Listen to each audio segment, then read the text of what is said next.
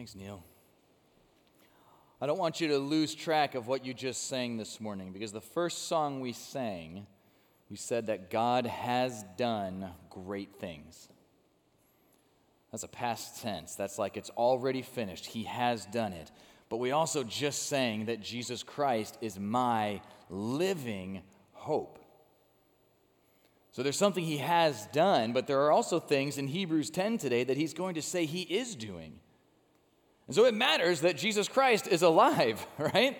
If he's going to promise me that he's working on me, with me, through me right now, then it matters that he's a living hope, that he is active today. So go ahead and look up Hebrews chapter 10. We're going to be in the first 14 verses today. And as we do that, I want to ask you just a couple of questions, kind of a gut check for you to help you be ready for this passage. So one of those is this. Have you committed to a relationship with God through Jesus Christ alone because of his sacrifice, his resurrection for your forgiveness? If you answer yes to that question, then that's what the Bible describes as being saved. That you know that your relationship with God is not on your own merits, it's through Jesus Christ alone, and you've trusted him for forgiveness. It's what Hebrews has been reminding us of like every week. The second question is this. As you think about your life, is there anything in your life right now that makes you doubt that salvation? Any pattern of thought, pattern of behavior, compromise? If you're like me, you definitely have times in your life where you say that the answer to the first one is yes. I know that it's Christ alone, and he is he's my forgiveness, and he's my Savior, and he has made me right with God.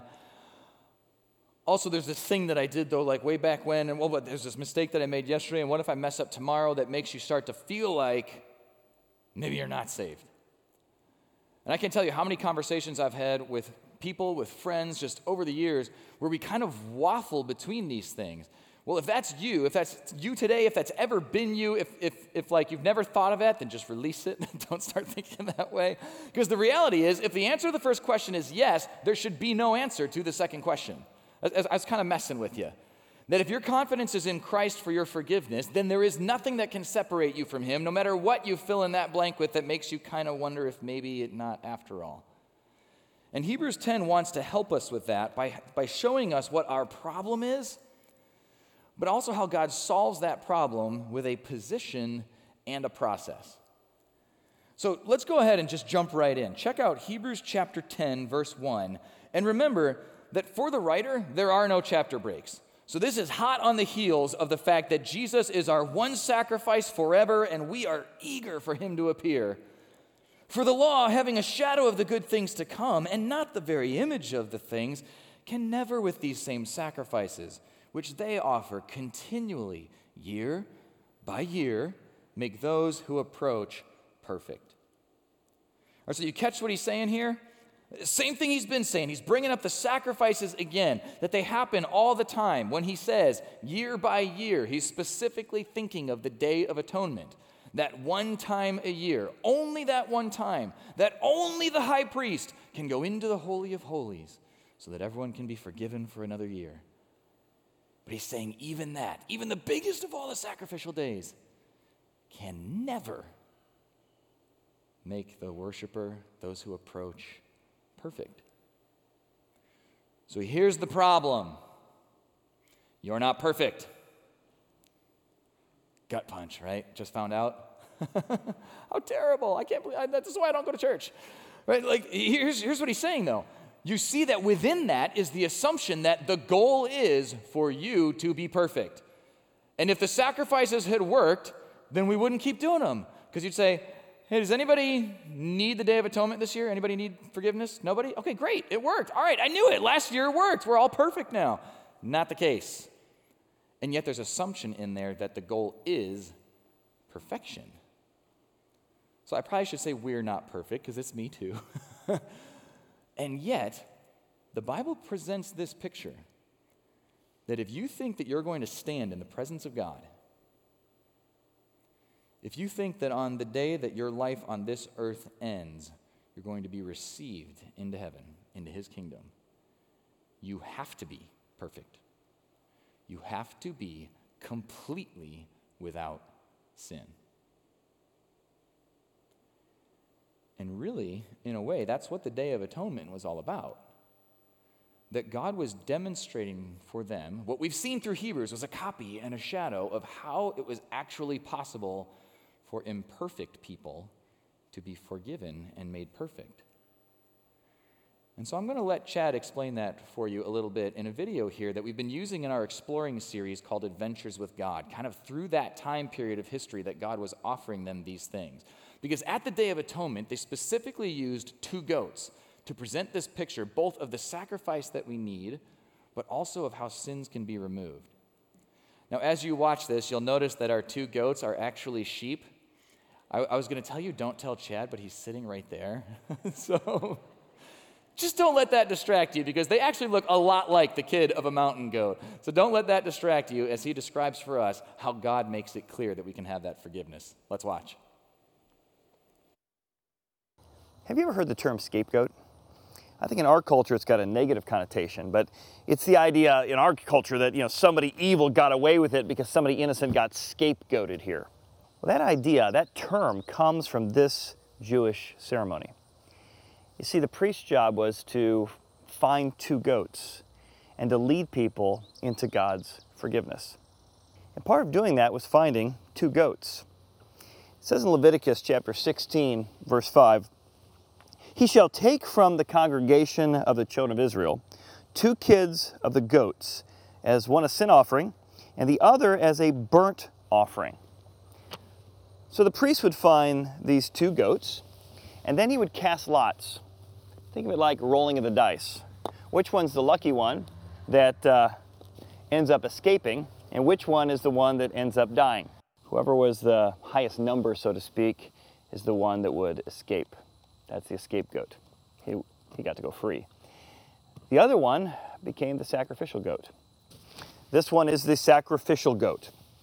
So the priest would come before it and place his hand on the goat, a symbol that everything he had done wrong, everything the people of God had done wrong, was being transferred into this goat. Then, this goat, sadly, would end up dying to offer forgiveness or cover what they'd done wrong. Now that's weird to us. It's almost gruesome to us. But it's really a symbol that God was willing to allow something innocent to die so that you could be freed or you could be forgiven. Now the other goat was a scapegoat. This was the lucky one. The priest would also transfer, by putting his hand onto that goat, a symbol of the transference of all the wrongdoing to this goat. Well, this goat didn't die. He was the scapegoat. He would actually be led out into the wilderness and be allowed to go free. A symbol that he had escaped punishment. Also a symbol that God separates us from our wrongdoing. God forgives and God forgets.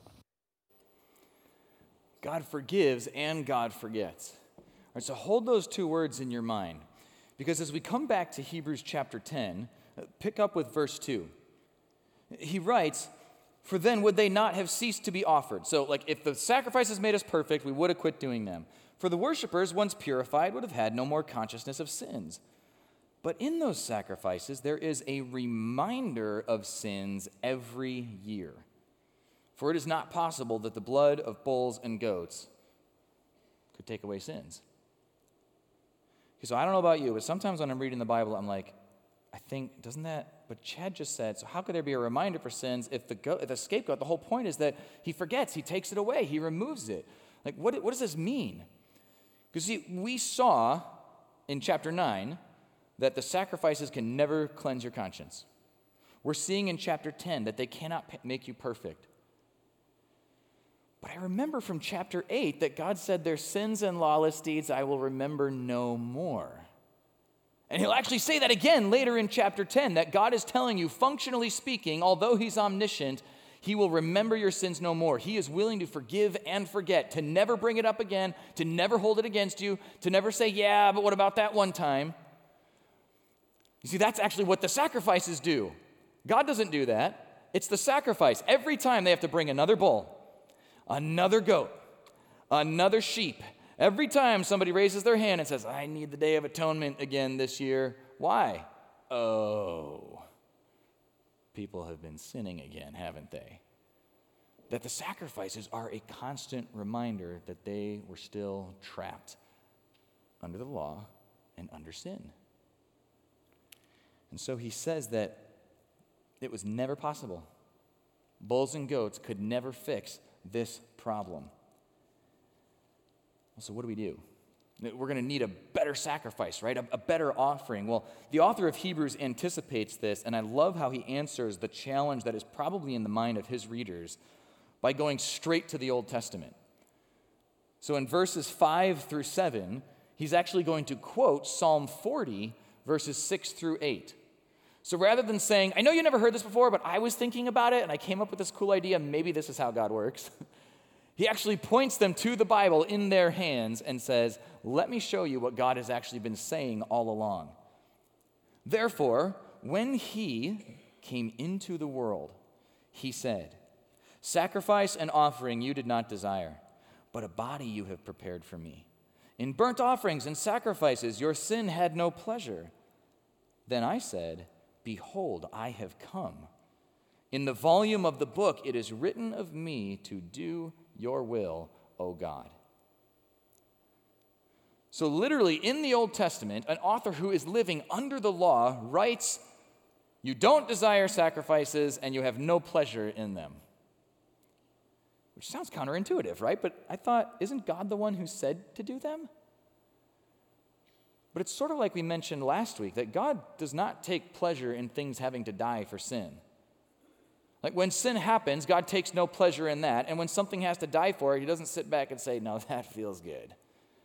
No, because none of this is part of the perfect picture and plan that God has for us. So while an ultimate sacrifice becomes necessary, bulls and goats and sheep, he's told us they're a shadow. They're a shadow. They're not the thing that God really loves. Like, hey, I know you were a jerk all week long, but you brought me 5 bulls, and I love when you slaughter those things. Right? It's like, no, he has a better picture for us. He has something more perfect in mind. That if it's true that my standard is that I have to be perfect to be in the presence of God, and the sacrifices can never do it, that even the 2 goats that paint that picture for me weren't enough, then there's something else that we need. And you notice in these verses that Hebrews begins to pick up on the fact that Psalm 40 was kind of reporting for us a conversation that was happening in heaven. Because he sees this as Jesus speaking these words, that when he came into the world, right? Like when Jesus is getting ready for the first Christmas, he says to the Father, I know that these sacrifices, these bulls, these goats, those aren't really what you want, but you've prepared a body for me. I'm going down there in the flesh, and I will be obedient. Behold, he says, I have come, and in the volume of the book it is written of me. Which is exactly what we saw last week in Luke 24, when Jesus can have all of his friends around and show them how the entire thing was about him the entire time.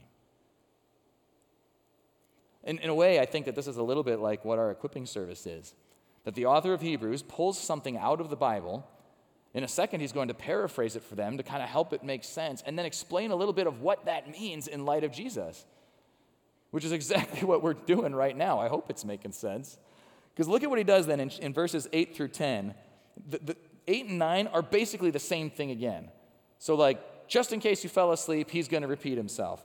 Previously saying, like I literally just said, sacrifice and offering, burnt offerings and offerings for sin you did not desire, nor had pleasure in them, which are offered according to the law. Then he said, behold, I have come to do your will, O God. He takes away the first, that he may establish the second. So catch this now, because if you've ever wondered, what is God's will for your life? Like how many times do we go back and forth, like, should I take this job, should I take that job? Should I move over here, should I move over there? Like, God, what is your will for my life? I don't want to miss it.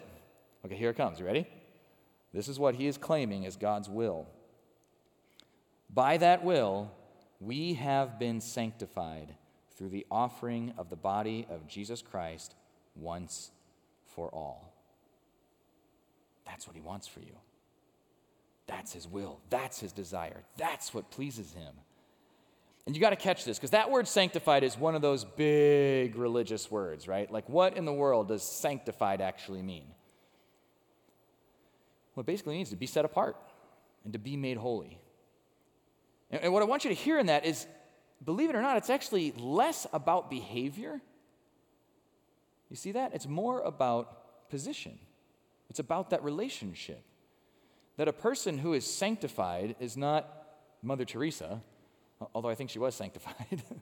It's not a person who has finally figured out how to never sin again because they are truly a sanctified saint. Instead, it's a person who is set apart to God. It's the kind of language that has been used for the holy things throughout the Bible. They're set apart. This belongs to God now. Then when it talks about the Christ follower, the person who says, I believe Jesus is my forgiver, and I believe Jesus is my king, and I want to live for him today. My life is no longer my own. The things that I do are no longer about me. Me and this part of my life, this part of my life, this part of my life are set apart to God. And now we're going to go into grammar a little bit, so hang with me here if this is not your thing. But I love this, because what he's going to do in the Greek here, it is the strongest, most complete, absolutely no holds barred, cannot be changed no matter what, verb tense in the entire Greek language. That verb, that we have been sanctified, is in the perfect passive tense. So the perfect tense in the Greek language is doing exactly that. It's saying this is a past event, it has already happened, and it's not hanging out there waiting to be finished. It is done, and you can't change it. So think about what it means that he uses that tense for how you are sanctified, how you are set apart to God. That once you have been set apart for God, that cannot be changed. You are locked in. You are in the presence of God through Jesus Christ himself. And not only that, it's passive. One of the best things in the entire Bible is when it uses passive verbs in this way. Because what that means is, you can't do it. It's done to you. It's done for you. You did not set yourself apart for God. You did not sanctify yourself. God has done that for you. So that's where the solution to the problem comes in. Because if the problem is that I'm not perfect, then he says, perfect passive tense, you are sanctified. And then check out 11 to 14. He says, every priest stands ministering daily and offering repeatedly the same sacrifices which can never take away sins. But this man, after he had offered one sacrifice for sins forever, sat down because it's done. No other priest could ever sit down because every day they've got to do it again, but Jesus sat down at the right hand of God from that time, waiting till his enemies are made his footstool. There's a hint even there that not everybody's going to accept this. And then he says, for by one offering he has perfected forever those who are being sanctified. Right there, perfected forever, perfect passive verb tense in the Greek language. It's complete, it's done, and it can't be changed. The solution to our problem begins with position, that your position is to be perfected. Now notice right away what this does not say. It does not say, be perfect. There are places in the New Testament that will use that language. We are absolutely called to it. We know that that's what it takes to stand before God, is to be perfect. But Hebrews wants to be very clear, not just to first century Jews, but to all of us who are prone to this thinking that's like, okay, I'm going to go do it. And then 1 year later, we're like, I missed again. I blew it again. I don't know about you. I don't have to wait a year to realize that. It's in the passive tense. You be perfected by God through Jesus Christ. He does that. And when you receive that, it is complete. It is done. Then what does it mean to be perfected? If I'm sitting here this morning, I'm standing up here, and I'm like, okay, I'm willing to accept this. I have trusted Christ as my Savior, and you're saying that means I don't have to find out if I'm perfect right now. So like after today, if you're a Christ follower, you go home, you tell your family, hey, everybody, I'm perfect. And just see how they kind of like, right. So what are we talking about? Well, when I get questions like that, I want to have tools that help me understand what I'm reading in the Bible. I don't know about you, but there are many times reading the Bible that I hit something that's like, okay, I think my eyes glazed over. I better read that again. And then I read it like the third time, and then I'm like, I still don't get what I'm reading here, and I need a little help. And so I showed you this before, but I want to show you again because one of my absolutely favorite Bible tools is an app called Blue Letter Bible. And why I love this is because it has so many different tools packed into one app. So it's not just the Bible, but I love this. Literally, we're talking about Hebrews 10. I'm just going to tap on verse 14. And there's a web version of this too, if you prefer that. When I click verse 14, it brings up this whole list of tools. Make your own notes, listen to messages, all kinds of stuff.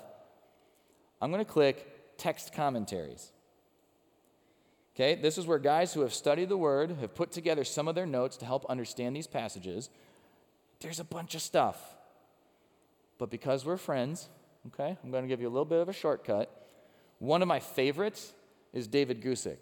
He's always right near the top. And it's partly because he will glean from some of the other commentaries, put some quotes in there, good stuff. So it's almost like you get a summary of the research on these passages when you read through his stuff. Same thing, tap, study guide for Hebrews 10, and then here it is, all the notes that he's pulled together, verse by verse through Hebrews 10. So you can scroll through, you can read the whole thing, or, because we're on 14, look right at the top there. Because I clicked 14, it says, click here to jump straight to verse 14. And here's the kind of stuff that you'll find. Here's one that he's actually pulled from another commentary, this Spurgeon quote, exactly on our question, then what does it mean that we're perfect? What a glorious word. Those for whom Christ has died were perfected by his death. It does not mean that he made them perfect in character so that they are no longer sinners, but that he made those for whom he died perfectly free from the guilt of sin. When Christ took their sins upon himself, sin remained no longer upon them, for it could not be in two places at one and the same time. I love that. Like, sin can't be in two places at once. So if Jesus, like that scapegoat, has taken my sin on himself and taken it away, then it's not on me anymore. Past, present, and future is not on me anymore. And not only that, I'm free from the guilt of it. See, that's where I think we feel it more often. I was sitting with a few buddies last night watching the Ohio State game, and when it was 7-0 Akron, like, this is not happening really, right? Like, it's early, right? You got plenty of football to talk about, but as the scores started to drift toward 59-7, and this thing is well in hand, we got time to talk about other stuff, and one of the guys brought up our study here in Hebrews, and he said, it has been awesome, because you know what I love about it? Is that, like, every week I get this reminder that I know I can't live up to it. I have to trust Jesus. I thought, yeah, like, that is so good. That I'm free from the guilt of the mistakes I've made because I know that in Christ I'm perfect. But at the same time, like there's three of us, like the fire's going behind us and the TV's in front of us. It's like just how you're supposed to do this kind of stuff, burgers and hot dogs. And we're sitting there and it's like, yeah. But I don't feel that way all the time because like, here's what happened with my kid this week. Oh, my word. And this is what happened with my kid this week. Oh, my word. That's just like me. And this is what happened to my kid this week. And all of us felt like there was at least one thing that week that we didn't handle the way that we wish we'd handle it. Because we're perfect, but we're not perfect. And there's something, I'll just be honest, you probably feel this too. There's something really sweet about that. Like, it's not just me. I'm not alone in this thing. And yet there is also something that in us wants to do better. Like we want to grow, right? And as we study God's word, he wants that for us. Like, so you will see Hebrews constantly remind you, you are locked into heaven by the presence of Jesus Christ himself. He is your anchor. Don't you doubt it for a second. Now grow. Now be diligent. Now persevere. Now do not go backwards. It's going to hurt. And I think that's why we feel that tension. Because if you said to yourself, hey, I'm perfect, so it doesn't really matter what I do, I mean, who cares? You're probably not quite getting the complete message here, right? If you look back and say, hey, I don't know, I went to church when I was a kid and I believed it, and so leave me alone and I do what I want, there's probably something missing there that God is calling us to in our lives. And so instead, I love the tension that Hebrews brings out because it gives us this sense that, yes, I am made perfect, but I still feel this need to be more like Christ. I still feel those gaps where I look back and I wish I'd followed him in that moment. But if you're free from guilt, instead of that being the moment that I wonder if maybe I'm not even saved after all, or maybe like it's just me and I'm the only one with problems, and if you're free from guilt, you just get to talk to Jesus about it. Lord, here's a place I think I was following my own lead instead. Thank you for showing me a better way. Help me to follow you, to just keep coming back to Christ. And that's something that I've struggled with at times in my walk as a Christ follower. And I know I've got a number of friends and people around me that like we hit these moments. And so sometimes you just need to kind of create that space to let God speak into. And so I went to lunch with my friend Pete one day, several years ago here at Horizon, and Pete has a way with words. He was an editor for the Inquirer, and so I knew, like, Pete's going to give me, like, a quotable quote. If I could just kind of process this with him a little bit.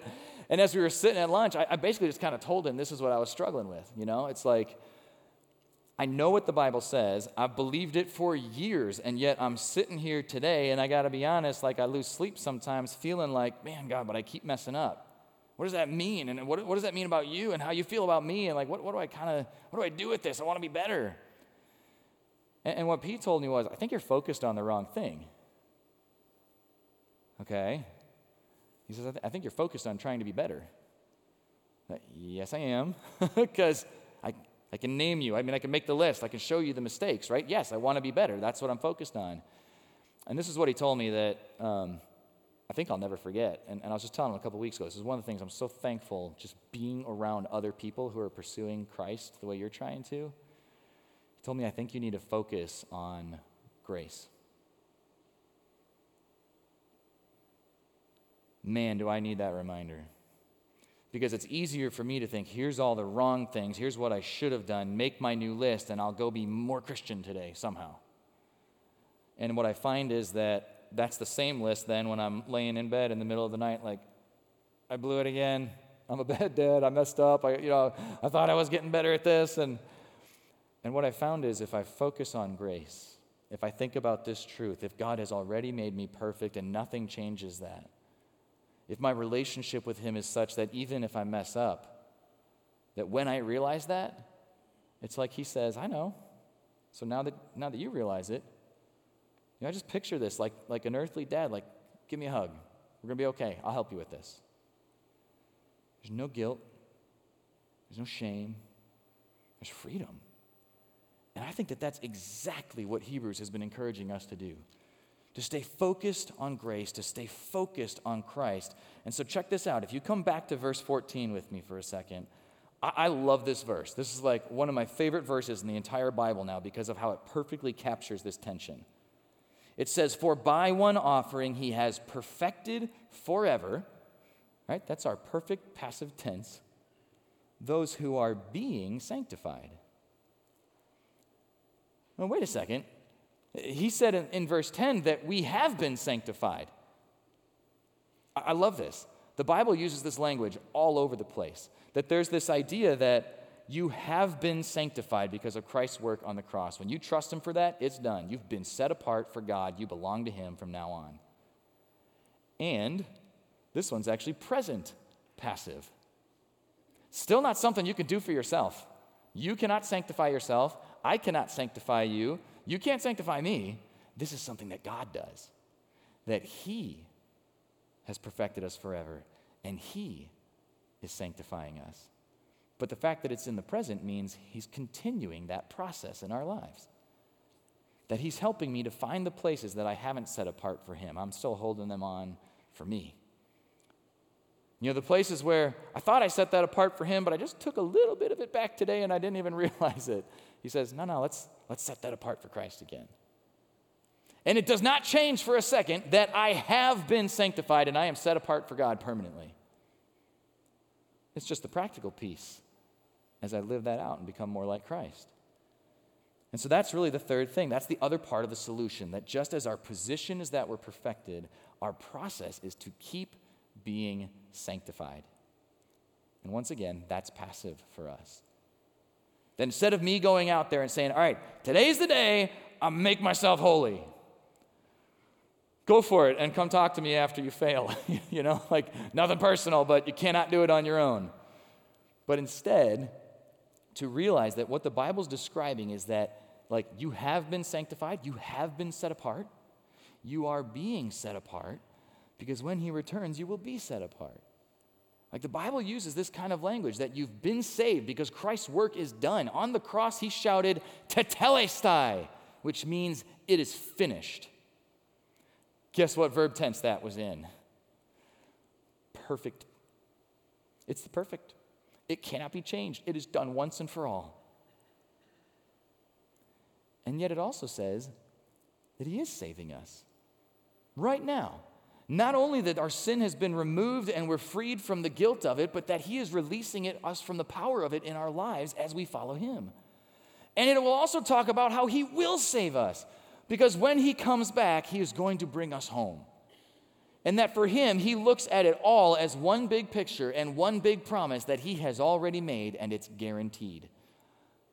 I'm not waiting to see if any of those parts really work out after all. I get to live in the freedom that he does it.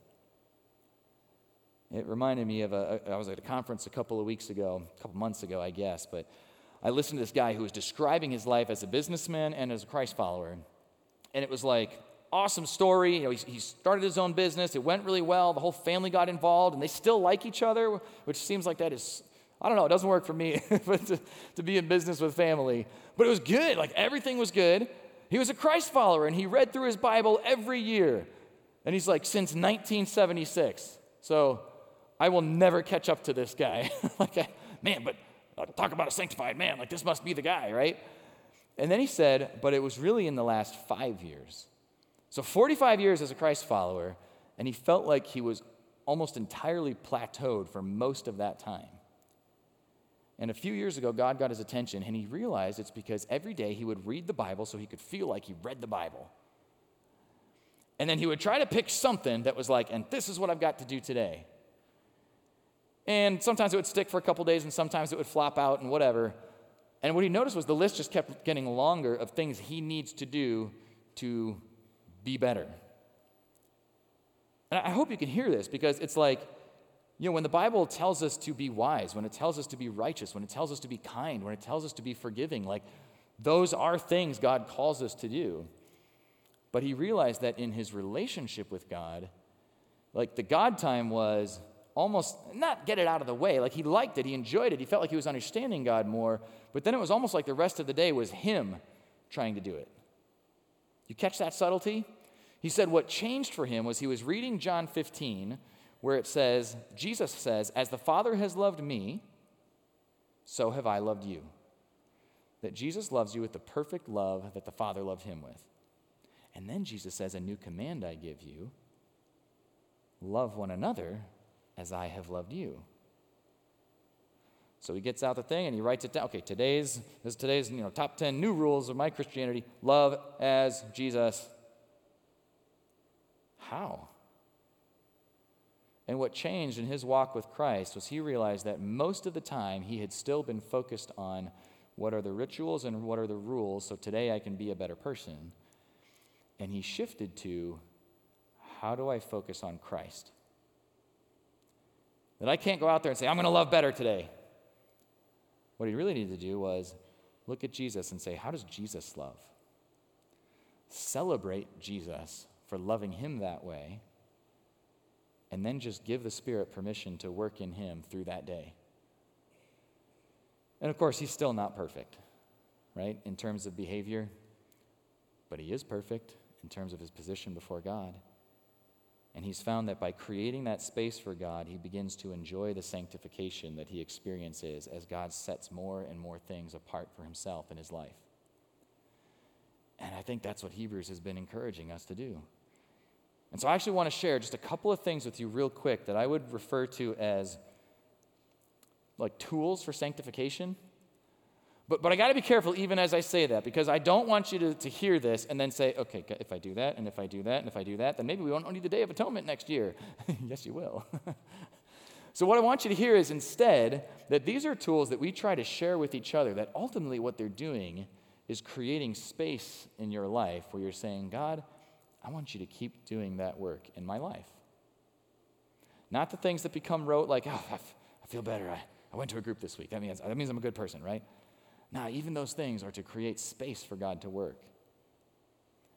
And so one of those, we've mentioned this a couple times recently, is the pathway that we're putting together every week. A written guide and a video that goes with it that, guess what? When you get to heaven, God is not going to ask you how many of these you filled out or how many of these you read or any of that. He's not going to say, I noticed you didn't use the pathway for a couple of months there. It's not it. But if it helps you, it's a tool to help you dig into these passages, to personalize them, and to give God space to work them out in your life. Similar to that is the groups that we do. That there's nothing like magical about if I sign up for a group, and as long as I make it like 60% of the time, then I must be getting closer to perfect, right? No, but the idea is it is so valuable to create space with other people. To say, God, this is time I've set aside. I want to see you do that sanctifying work in my life, setting apart more of me for you. And so just a couple that we've got coming up on October 11th at 7 p.m., there's a women's night. Once again, Beth Guckenberger is going to be here for a group book discussion on her book, Start With Amen. Maybe that's something you've never tried before, that you'd like to come out and say, I want to get around some other women and hear how God might be working in my life. Or tonight, Ken Kington is here. Hi, Ken. That starts tonight. 4 critical decisions. That's for the guys. A time to set aside either at 8 o'clock tonight or 6:09 tomorrow morning. Same thing both times, so you can pick one. To just spend some time with some other guys, giving God room to do his work. Because ultimately, all of that, things like Blue Letter Bible, our own app for Horizon, all of these pieces are to help you get into God's Word, to understand him better, to know him more, and to see how he has made you perfect, has sanctified you, and is sanctifying you. So this is what I want for you today as we close in prayer. Find peace in perfection and take pleasure in sanctification. I want you to walk out of here today with the confidence that you can find peace in the perfection that Christ has won for you. And that when you feel those ups and downs, you don't do the guilt thing. That was released when you were made perfect. But that you can take pleasure that you have a Father who loves you, who has promised he will complete the good work that he began in you. Would you pray with me? Father, thank you again for these reminders. I love that they are on every page of Hebrews because I feel like I need them every week. Lord, I just pray that you would write them onto our hearts, that even this week when we need it most, you would speak some word, something that you've written to us, something that you've spoken that would be so close to our hearts that every other lie from the enemy, every other challenge from our own minds would just fade away as the light of your truth breaks through. Lord, if there's anyone here who hasn't made that commitment to you before, Lord, that they would just take even this moment to say, Jesus, I know I need forgiveness, and I believe you're the only one. Would you forgive me? And it's in that confidence in you, Christ, that we say thank you that you have made us perfect and that you are making us sanctified. It's in your name we pray. Amen. Thank you for coming out this morning. I'd love to see you next week.